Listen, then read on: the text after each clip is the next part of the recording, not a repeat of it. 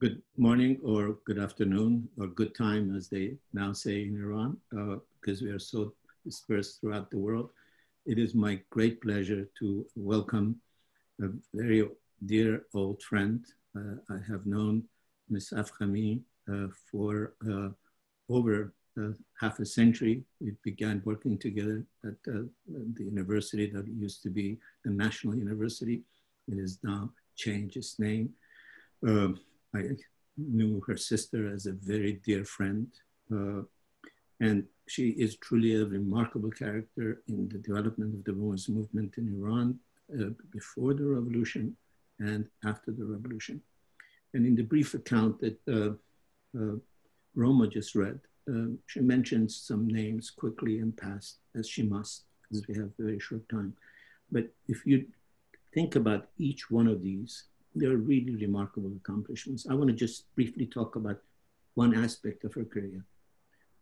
She created, with an endowment from Prince Ashraf Pahlavi, the Foundation for Iranian Studies.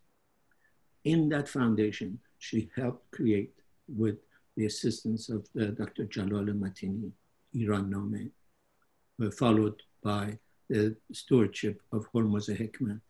Iran Name will go down in history, in my view, as one of the most absolutely indispensable, most brilliant works of scholarship in Persian on Iran ever produced in the last century and a half.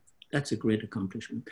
They also have an oral history, and that's just a footnote to one of her many accomplishments. So welcome, Mahnaz Khanum. Thank you for accepting our invitation. And let me ask the first question. How did your work with women begin? Well, first of all, let me thank you, Abbas. It's such a pleasure to be working with you. We've been sort of co-strugglers, let's say, in many areas together for many years. And I admire very much what you have been able to accomplish at Stanford, among other things. And I'm so happy to be working with you now. And what did you ask? I'm sorry. How did your work with the women's movement begin? How would you say the start of your work as an activist for women's rights began? I like that question very much. Actually, I was, when I was at school in the United States, basically my focus was literature, and I didn't have any particular connection to the women's movement at the time. And when I went to Iran, I started teaching at the university, and in the same field. And what happened was that the stories, the novels, the poems that we read with my students, who were mostly women in literature, you know, tends to be largely preferred by women. And there I saw that women were so, the young women at the university were so interested in stories of women in other countries, especially the Western ones, the English-speaking ones we were reading. And there was always conversations about the decisions that these women made, the lifestyles that they had, certain liberties that for them was more advanced than their own. Considerably, but then also the decision of how much of that would suit them and how much of that, if they had it, would not sort of go along with their values and their traditions and their ties. So these conversations really started thinking, for me, started my thinking on the place of women in history, in literature, in society. And together with my students, we created the University Women's Association to study these areas of endeavor, to study modernity as it appeared in literature, and how would that suit our people. And this covered bringing people from various areas, from religious practitioners to poets to painters to all various politicians. And that was really a fantastic learning experience in regarding with women and society, and brought me into actually formally working as the co-creator of the Association of University Women. I think one of the people who worked with you in creating that was Mrs. Moghadam. Yes, who is the mother of Hamid Moghadam, and I had the very good pleasure of having long conversations with her about that. And she's written in her daily journals some of the meetings. So how did your work with this Women's Organization of Iran began? Because in our past conversations, that organization keeps coming up as one of the seminal moments.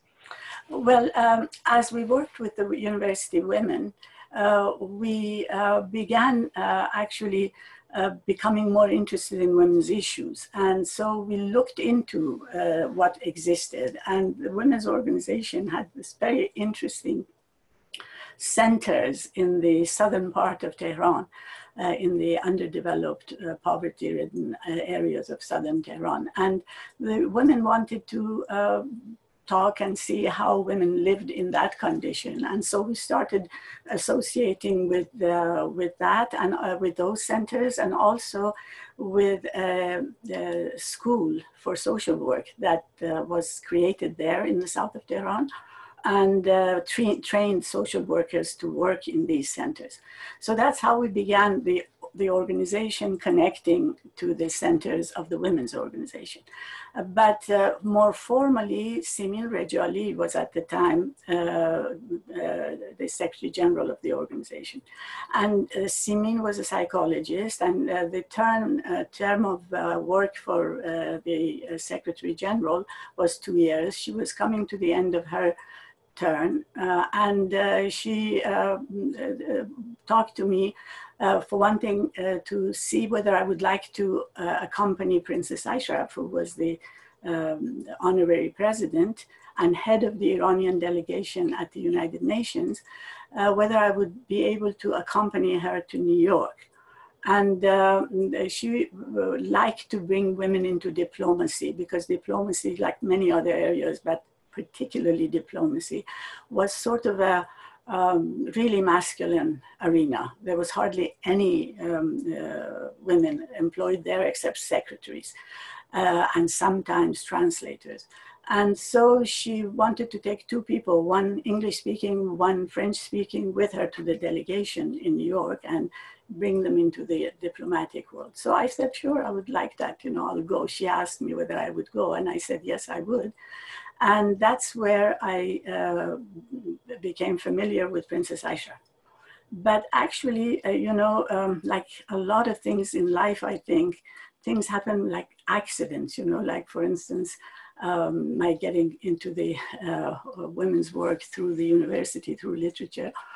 That also became accidental, because when I went to the delegation, again, toward the end of our term at the General Assembly session, the princess wanted us, both me and Sohaila Shahkar, who was also with me as a French speaker, she wanted us to give a speech at the committees. And that, again, was not very well received by the members of the foreign ministry, because this was an occasion where ambassadors could give interesting speeches, and then that would be taken to the foreign ministry and taken to the Shah. And for one thing, they weren't particularly fond of having a head of delegation who was a female. They certainly didn't want 2 young, inexperienced sort of aspiring diplomats to be given the speech. But I gave my speech at the Special Political Committee, which was headed by Prince Sadruddin Agha Khan, and it was on Palestine.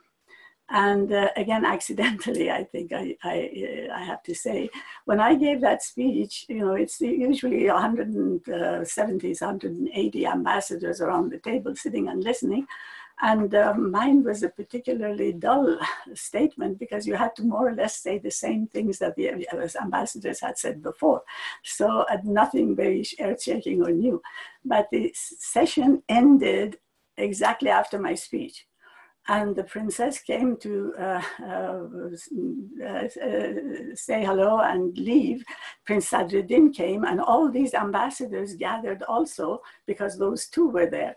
And the princess herself, even though she was the instigator of this crowd, she thought that I must have been something extraordinary, because all these people are coming there, the prince is coming and so forth. So that must have been something very special. I think it left a real impression on her, but it was totally accidental.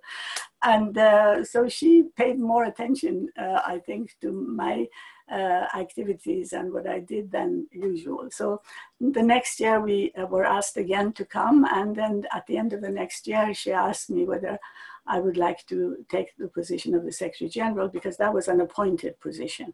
There were 10 people in the board who were either from the minorities or scholars, and 5 that were elected, and the Secretary General was appointed by the president. So I thought I was very sort of reluctant, but I accepted to do it because I didn't know anything, you know, about how the system works.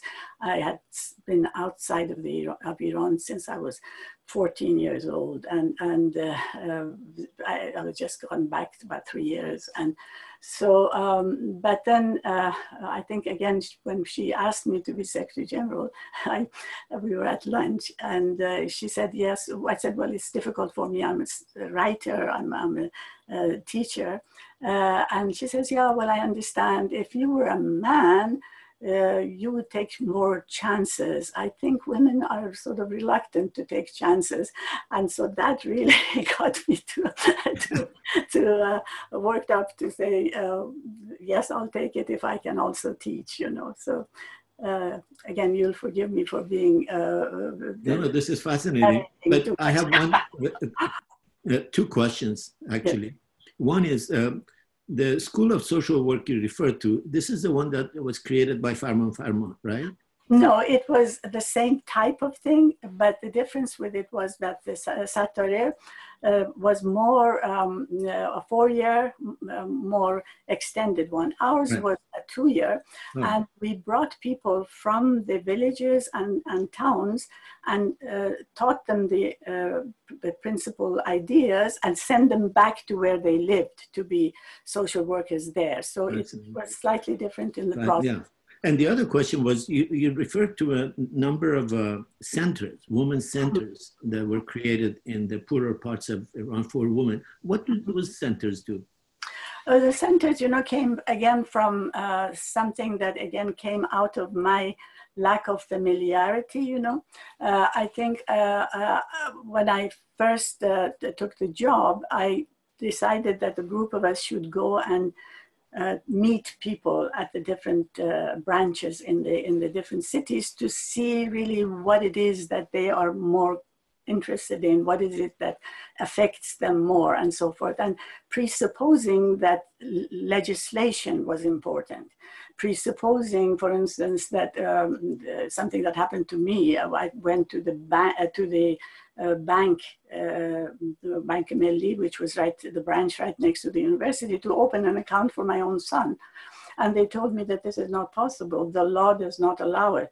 You can open an account, but you can't take money out of it. And only your husband can. And this was just a minor thing, but other people in terms of divorce, in terms of polygamy. So we thought that's what they wanted. But every place we went, time and again, women said, okay, of course we want to discontinue polygamy or have other rights, the right to divorce. But the most important thing is to be able to support ourselves, because if I get a divorce, what am I going to do? Go to my father's house or whatever? So economic independence and jobs were the most important thing. So we thought that if we have training for skills building, for economic self-sufficiency, that would be the most important. And then of course the other things followed, because you also had to have literacy training, then you also had to have childcare, because what were they going to do without childcare if they didn't have that? So these units, these centers, became a combination based primarily on economic independence, and then on the side with things that made economic independence possible.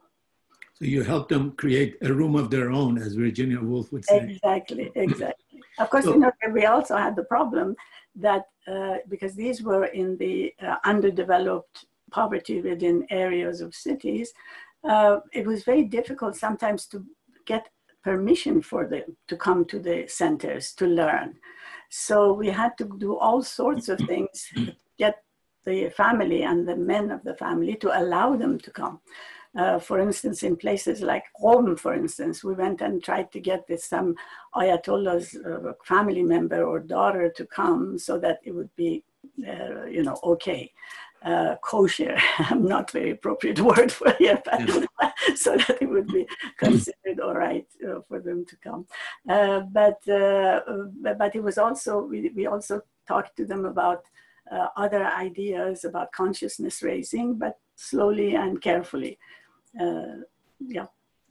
Actually, kosher is a very correct word because much of those laws come from the Judaic tradition. Much of the Shiite laws come from that tradition. So Ms. Carr, in a really remarkable, candid conversation, amazing, talked about how there was a reticence in Iranian feminists, particularly of the leftist persuasion, to work with your organization. Could you speak a little bit about the challenges, the successes, the failures, whichever aspect you want to emphasize? Well, at the beginning, you know, actually the organization was very young for one thing.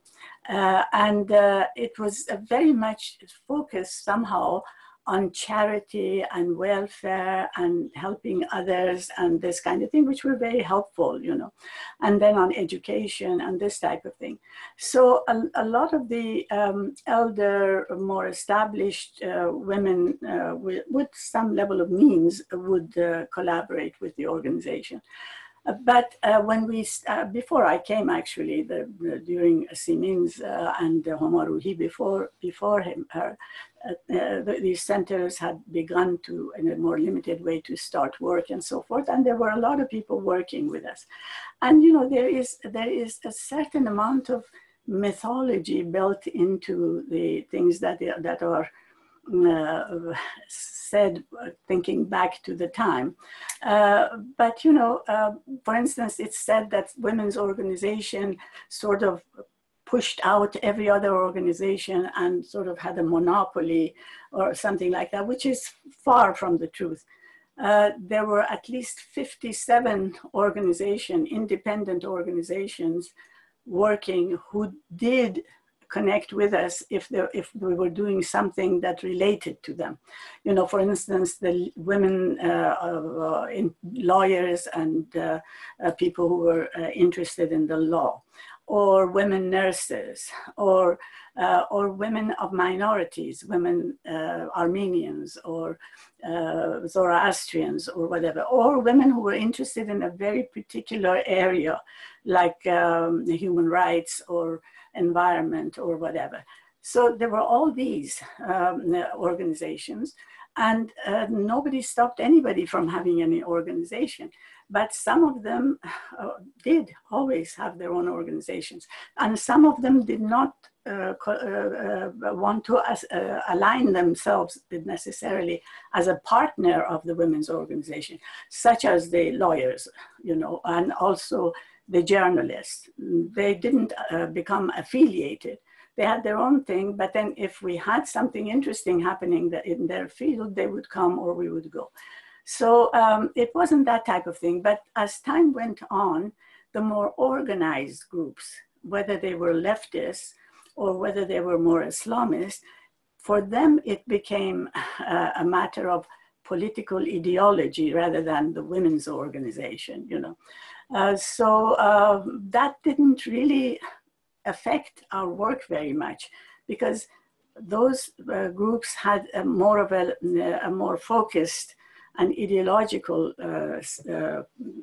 what do you call it, collaborators or constituencies. That was not necessarily our constituency. Our constituency was the ordinary quote-unquote woman, the teacher, the government employee, the people working in agriculture, ordinary women.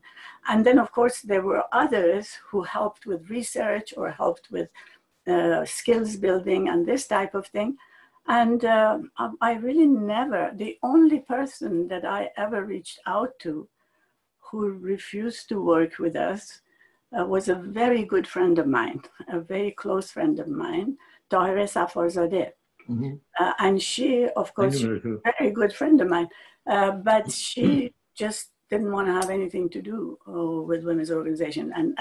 But everybody else, you know, Simin Behbahani, Nader Pur, everybody, you know, the writers and the others, we worked with all of those. And Merangis herself, you know, as she must have told you, she taught classes at the women's organization and was a very pleasant colleague, yes. Yeah. You know, I don't know at what time you asked her, but at one moment, because she worked at the university, she began angling for the Islamic post-Iran. When I first, she came to teach at the university, you know, she was very open-minded feminist. I mean, she had Sufi tendencies, but very open-minded, very strong feminist. Yeah. But things changed as we went along, and toward the end, she just wouldn't. She even tried to emulate a little bit of Forough Farrokhzad in some of her early poems. That's right. Sandwich of love. That's exactly. You to sandwich of love. Now, could you tell us a little bit about how you became the first Minister of Women Affairs, as far as I know, in the Islamic world, or maybe around the world, I don't know. Well, I was second in the world. It was Françoise Giroud of France was the first one. And she actually visited Iran, and she came with us and went to visit the tribal women and some of the other activities and so forth. And we talked to her a lot about, the princess talked to her a lot about the position of the new position that had come about. And I honestly don't know how it came about at that particular moment. I think it had a lot to do with because we'd always thought about getting sort of infiltrating some levels of the government, because we'd seen, for instance, that, well, I mean, it's something that we believed in, and later, unfortunately, the feminists in America, especially, negated that thinking. That is, they thought the government is, by definition, not going to be helpful. And just as the family was taboo, just as men were evil, you know. Yeah. So there was a lot of negative thinking about the government. But we thought that because we also had some people who had been in government in other positions, like Fakhri Amin, who was in Undersecretary for Education, others, Bouzari, Parvin Bouzari, and others in our board, in the council of the women's organization. But I think the year of 1975, which was the International Year of Women, where the princess led the delegation at Mexico, and prior to that really helped a lot with Iran getting connected to the international community. And of course we all helped her do that, but she was very much involved with it. I think, and we had something like 12 seminars during that year in each of the provinces.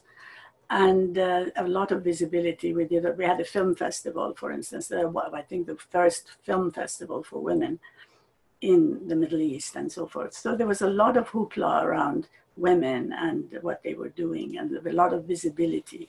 So I think whether it was Princess who suggested it, or that someone else, or I think it must have been her, because nobody else would have thought of it.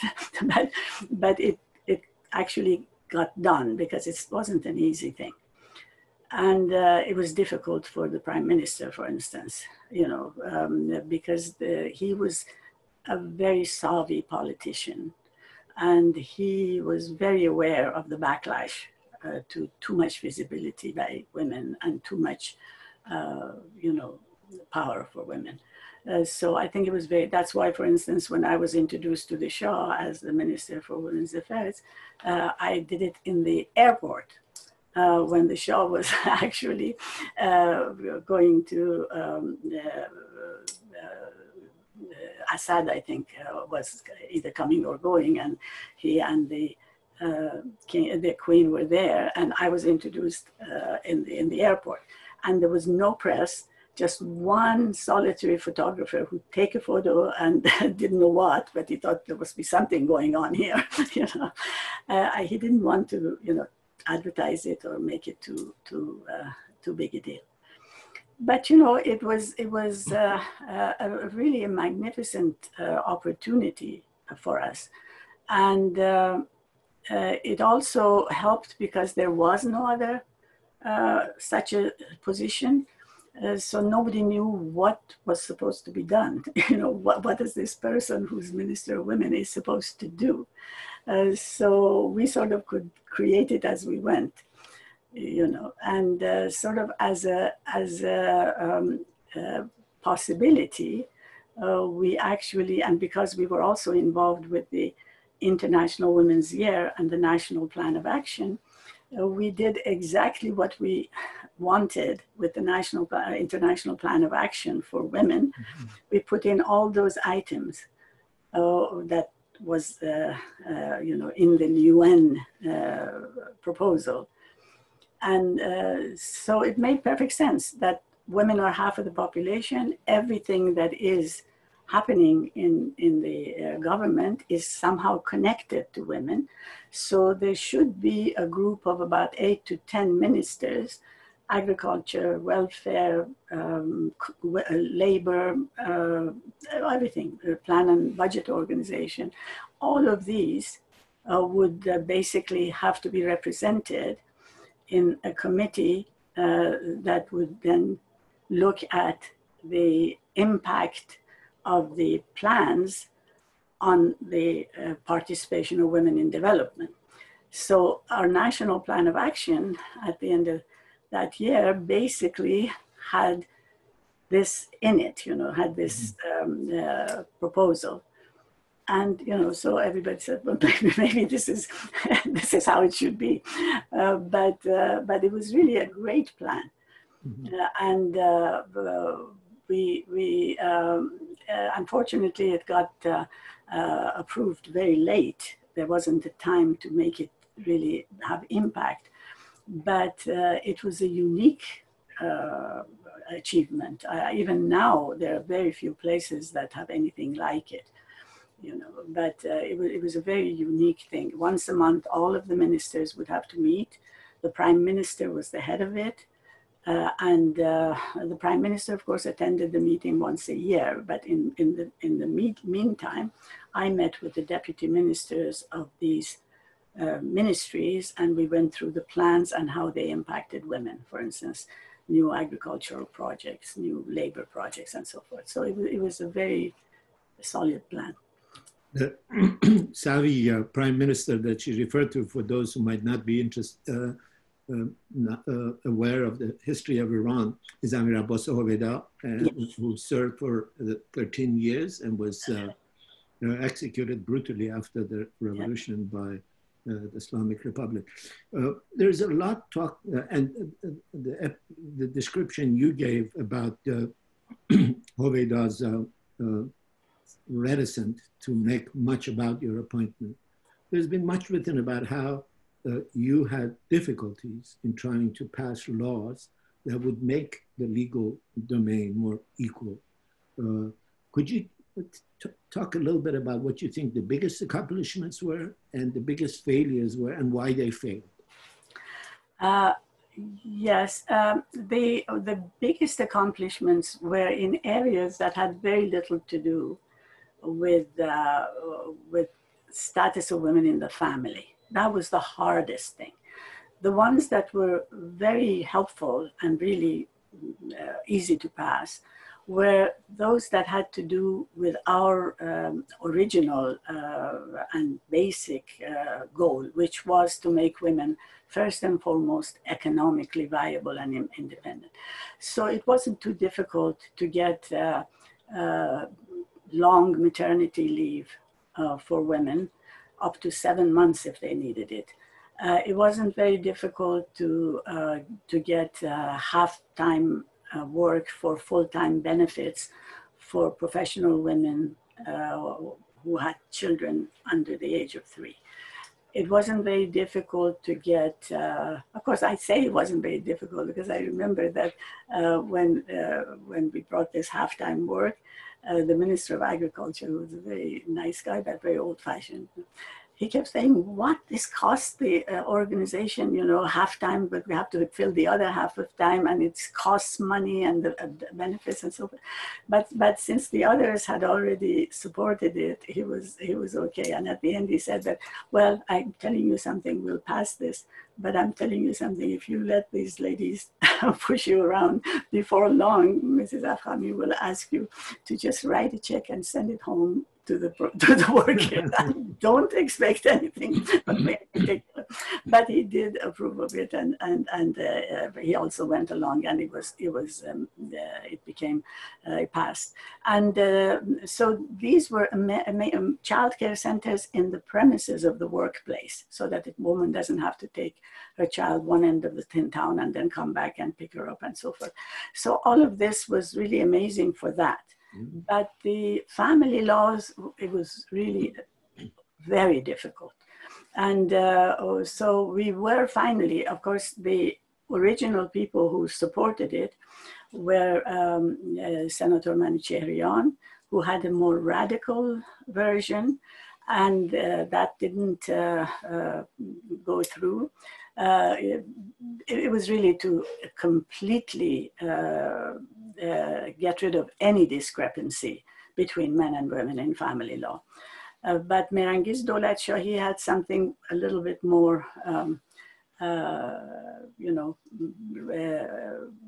passable in terms of acceptable to the Ministry of Justice, who was always really basically very hard on that. And anything that had anything to do with religion would be, and everything did. So it would become very difficult. We had the version that in '67 version of the family laws, which was pretty good. During my period, we really worked very hard with Mehrangiz Dolatshahi and some of the others in Parliament to pass a more advanced version. And that one still had polygamy in it, but very limited. If there was some incurable disease in the first wife or whatever, and it was possible to have a second wife, but that with the permission of the first wife, and it would be grounds for divorce without challenge. So that even now, the law that we passed in '75 still is more advanced than almost all of the Muslim majority countries except Tunisia. I think Tunisia is still ahead of us. So the family, and I can fully understand, because the family is where patriarchy lives. A family is where that kind of a top-down decision-making, top-down authority, the distinction between men and women, not only is in terms of the solid, practical actions, but even culturally, And then we women have always also helped in that area. We are the ones who train boys and girls, how to distinguish each other, what the little girl has to do to be demure and nice and speak softly and cross her legs and whatever, how the little boy can be out there and do stuff and make decisions. The little girl wears pink, the guy is, masculine. We helped also. So patriarchy is at the heart of the family, and that is also at the heart of all the laws that relate to the, like for instance, your wonderful speaker, Ms. Rafsanjani, talking about the veil, even though she was very open-minded and I liked her presentation, her idea that, well, women have a different type of a body and the men have a different type of a body, that complementarity, that men and women are different and the women actually are the complements of the men. This is something that that still lives everywhere, everywhere, even in this country. Yes, unfortunately. I know that we want to open for audience questions, but I want one last question from you. You worked as a feminist in Iran, as a political leader, as an academician, and then you have worked as a feminist in diaspora. What has been the biggest difference? Do you sense that there is a difference in the way you work about Iranian cases, for example, or about feminism in general, that makes the experience of diaspora for you very different, discernibly different than what you experienced in Iran for the last 10 years of your life in Iran? Actually, what I was able to accomplish in Iran with my whole huge number of people who helped and supported and actually did that, it was a very unique experience. It was a very lucky kind of a break. We really, did experiments at that time, but we have to remember this was 50 years ago. And we were able to do things that were amazing. And I have to say that what I learned in Iran, both at the local level, the village level, the town level, and at the international level through the UN, our presence at the UN, and then at the government level, these have been really the basic learning that has helped me to work with these organizations. First, Sisterhood Global, but of course most helpfully and successfully with the Women's Learning Partnership. And there, of course, the only reason that I was able to work with our partners to create this organization was that I had the privilege of the Iran experience. You see, because our partners are from the Global South, and there are 20 partners who decide what we do, who are independent organizations, and they are the ones who get together annually for a week and decide what we do. And so, and they have some of the cultural and economic problems that we had in Iran. And so having that experience helps with that. And also having had the American experience and being stationed as an exile in America helps me understand some of the ramifications of a more developed country and so forth. So in fact, I must tell you that what I'm doing at WLP is bringing out for study and either use or not, depending whether it's applicable, is the experience of Iran. The kind of collective decision making, for instance, coming from diverse areas and then having a shared vision, but then trying to implement it in a culturally adapted context. All of that comes from Iran. Of course, Iran being the vision nationally, but then locally, was a huge difference between Bandar Abbas, let's say, and Tabriz, So more or less the same type of thing, a shared vision created together and implementation locally. So it was again the accident of destiny that that has allowed that to happen this way. Well, you know, accidents of destiny happen to everybody.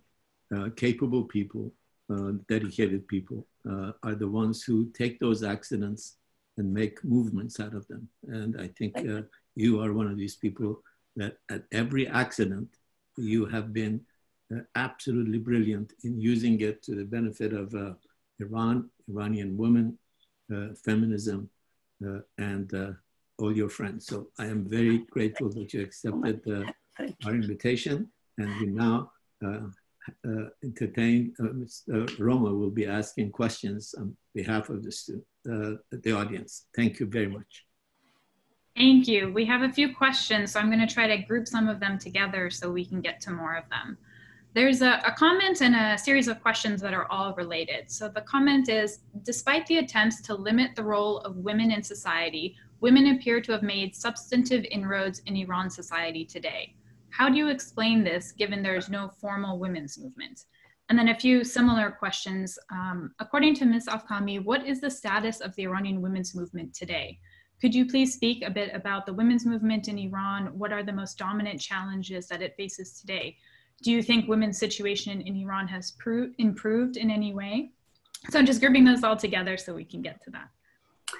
Okay, of course we all know that at the very beginning of the revolution, all of the work that I've been talking about in terms of the laws and the legal status were completely nullified. And so women were the first ones to join the revolutionary effort, but they were also the very first ones. The Ayatollah came back in toward the third week of February, and in March 8, the first demonstrations was by women.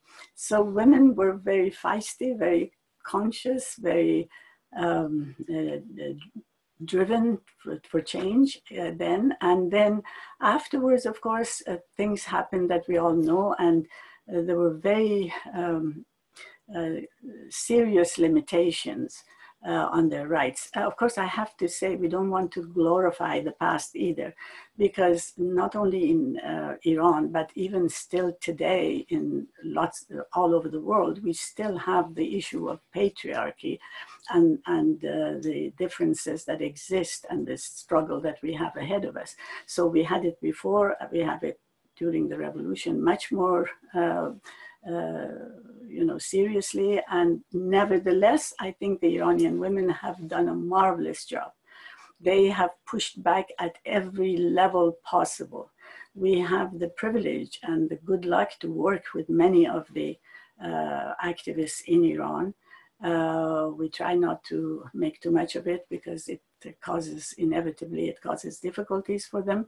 But we have done some of it that I can mention is the magnificent movement of the 1 million signatures for reform of family laws.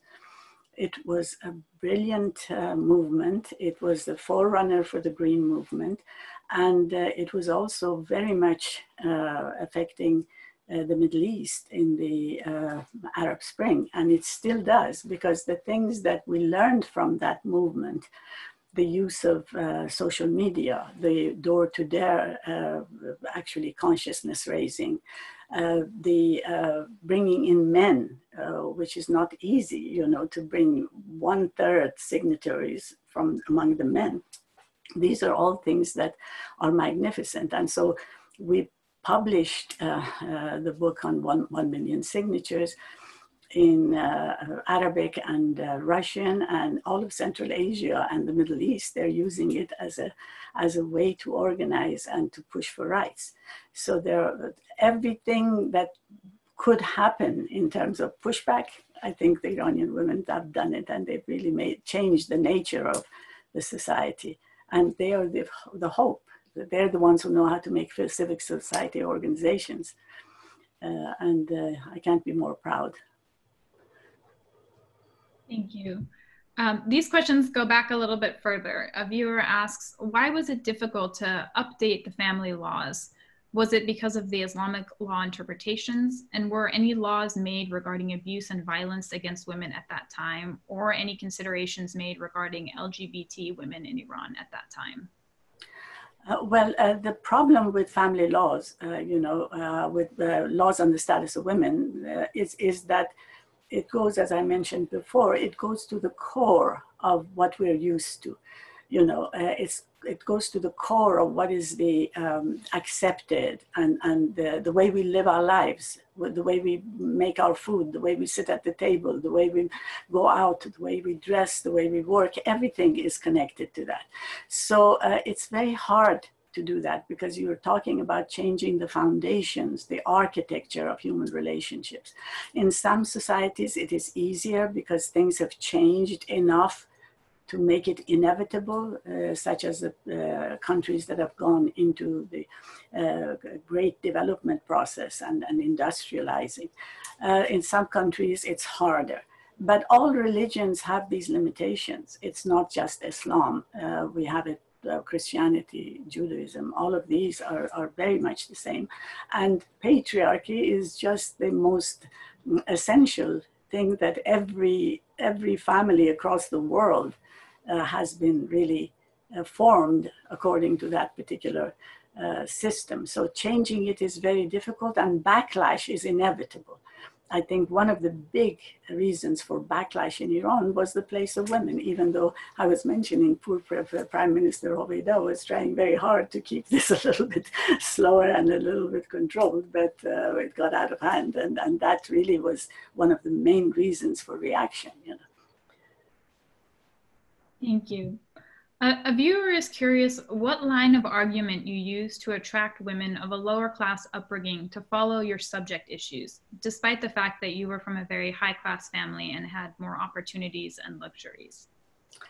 The thing about women is not so much the economic status, although it affects our lives a lot, but it is if people understand that you're on the same wavelength, and you're thinking the same issues. It doesn't matter whether you are from a higher level family or not in terms of feminism.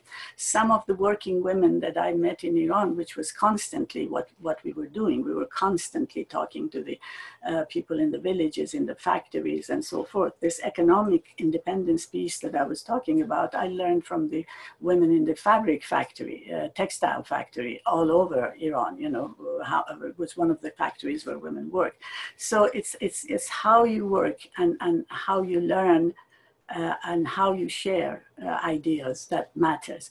And besides, for some of my life, I was very privileged, but for a big piece of my life, I was, working for $1.25 an hour, putting myself through school and learning a lot about the union and about how to get your rights as a member of a labor union, and all of that helped a lot. But basically is communication. When people seriously think that you and the person you're talking to are on the same wavelength, you're talking woman to woman about liberty, about rights. And if that comes across, I think that you can work well together. Thank you. A viewer has a comment and a question. They say, thank you very much for the inspiring work. We really feel proud to have had people like you and feel sad to have lost the influence of people like you. A point that I did not see emphasized is the issue of literacy. Can you elaborate on specific measures on women's literacy during your work at the ministry? This is a very important point. Literacy was the first requirement, for doing all of the other things, whether it was advocating for change in the family laws or whether it was just basically getting the minimum skills in order to earn a living. So literacy was our focus area. But the only thing that we were very conscious of was the fact that women want literacy so that it relates to their lives. So we chose the way of learning literacy, not as something intellectual, but life-related. You know, it's a learning how to deal with issues of life. People didn't learn literacy to read necessarily literary books or newspapers. They wanted to know how it helps their lives. And they have enough problems, actually, the people who have low literacy, they have enough people, enough problems in their lives anyway. To add some other thing to it without it having benefits immediately, it was not useful. So that's how we taught literacy. And also we were sure to bring in ideas that had to do with their faith and with their values. For instance, it always helped to bring in the heroines of Islam, for instance, and the kind of like Khadija, the Prophet's wife, you know, as an example. She was not only the employer of the Prophet, but she was the first Muslim, you know. So this adds the values to it, as well as making the learning connected to everyday life, whether it was agriculture or whatever else, to connect it to that area of life so that it was useful and lifelong, you know. I think the same viewer has a follow-up question. I think their interest was literacy at the national level. So when you were in national government, how did you address the issue of literacy? Well, there was the national literacy campaign, and my husband was actually the head of it. And it was we worked not only at the national level, but Iran was the one that created the international campaign to battle illiteracy. And so we were also connected to UNESCO and UNICEF. And so we had a lot of assistance also internationally in formation of the learning and what they called lifelong learning, and how to make that. Actually, that's something that I'm trying to incorporate into our plans for WLP. Lifelong learning, not just for literacy, but for all aspects of life as we go on, you know. But we were doing pretty well. Unfortunately, I mean, there was a steady rise in literacy, but it took a while, and the process was followed after the revolution, and I think it was one of the more successful projects that was followed even after the revolution. Thank you. I think we have time for 2 more questions. This viewer asks, can you comment on human rights violations against Iranian women and the response to such violations on the part of the UN, human rights NGOs, and other institutions? Well, there are horrendous, actually, problems with the situation of Iranian women. There is just so much that the international organizations can do.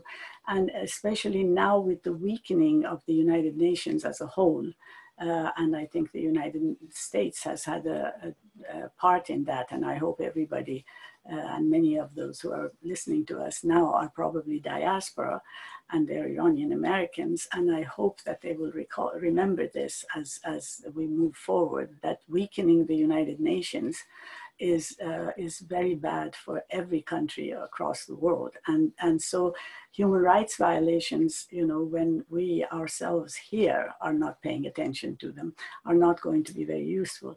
But there are, in terms of the situation in Iran, I think almost the worst possible legal status for women exists in Iran right now. I mean, there's not, I mean, it's true that our women are brave and they are amazing and they're educated and they are half of the university graduates and more, and they have every kind of success in whatever is either artistic or entrepreneurial that doesn't have to do with the government.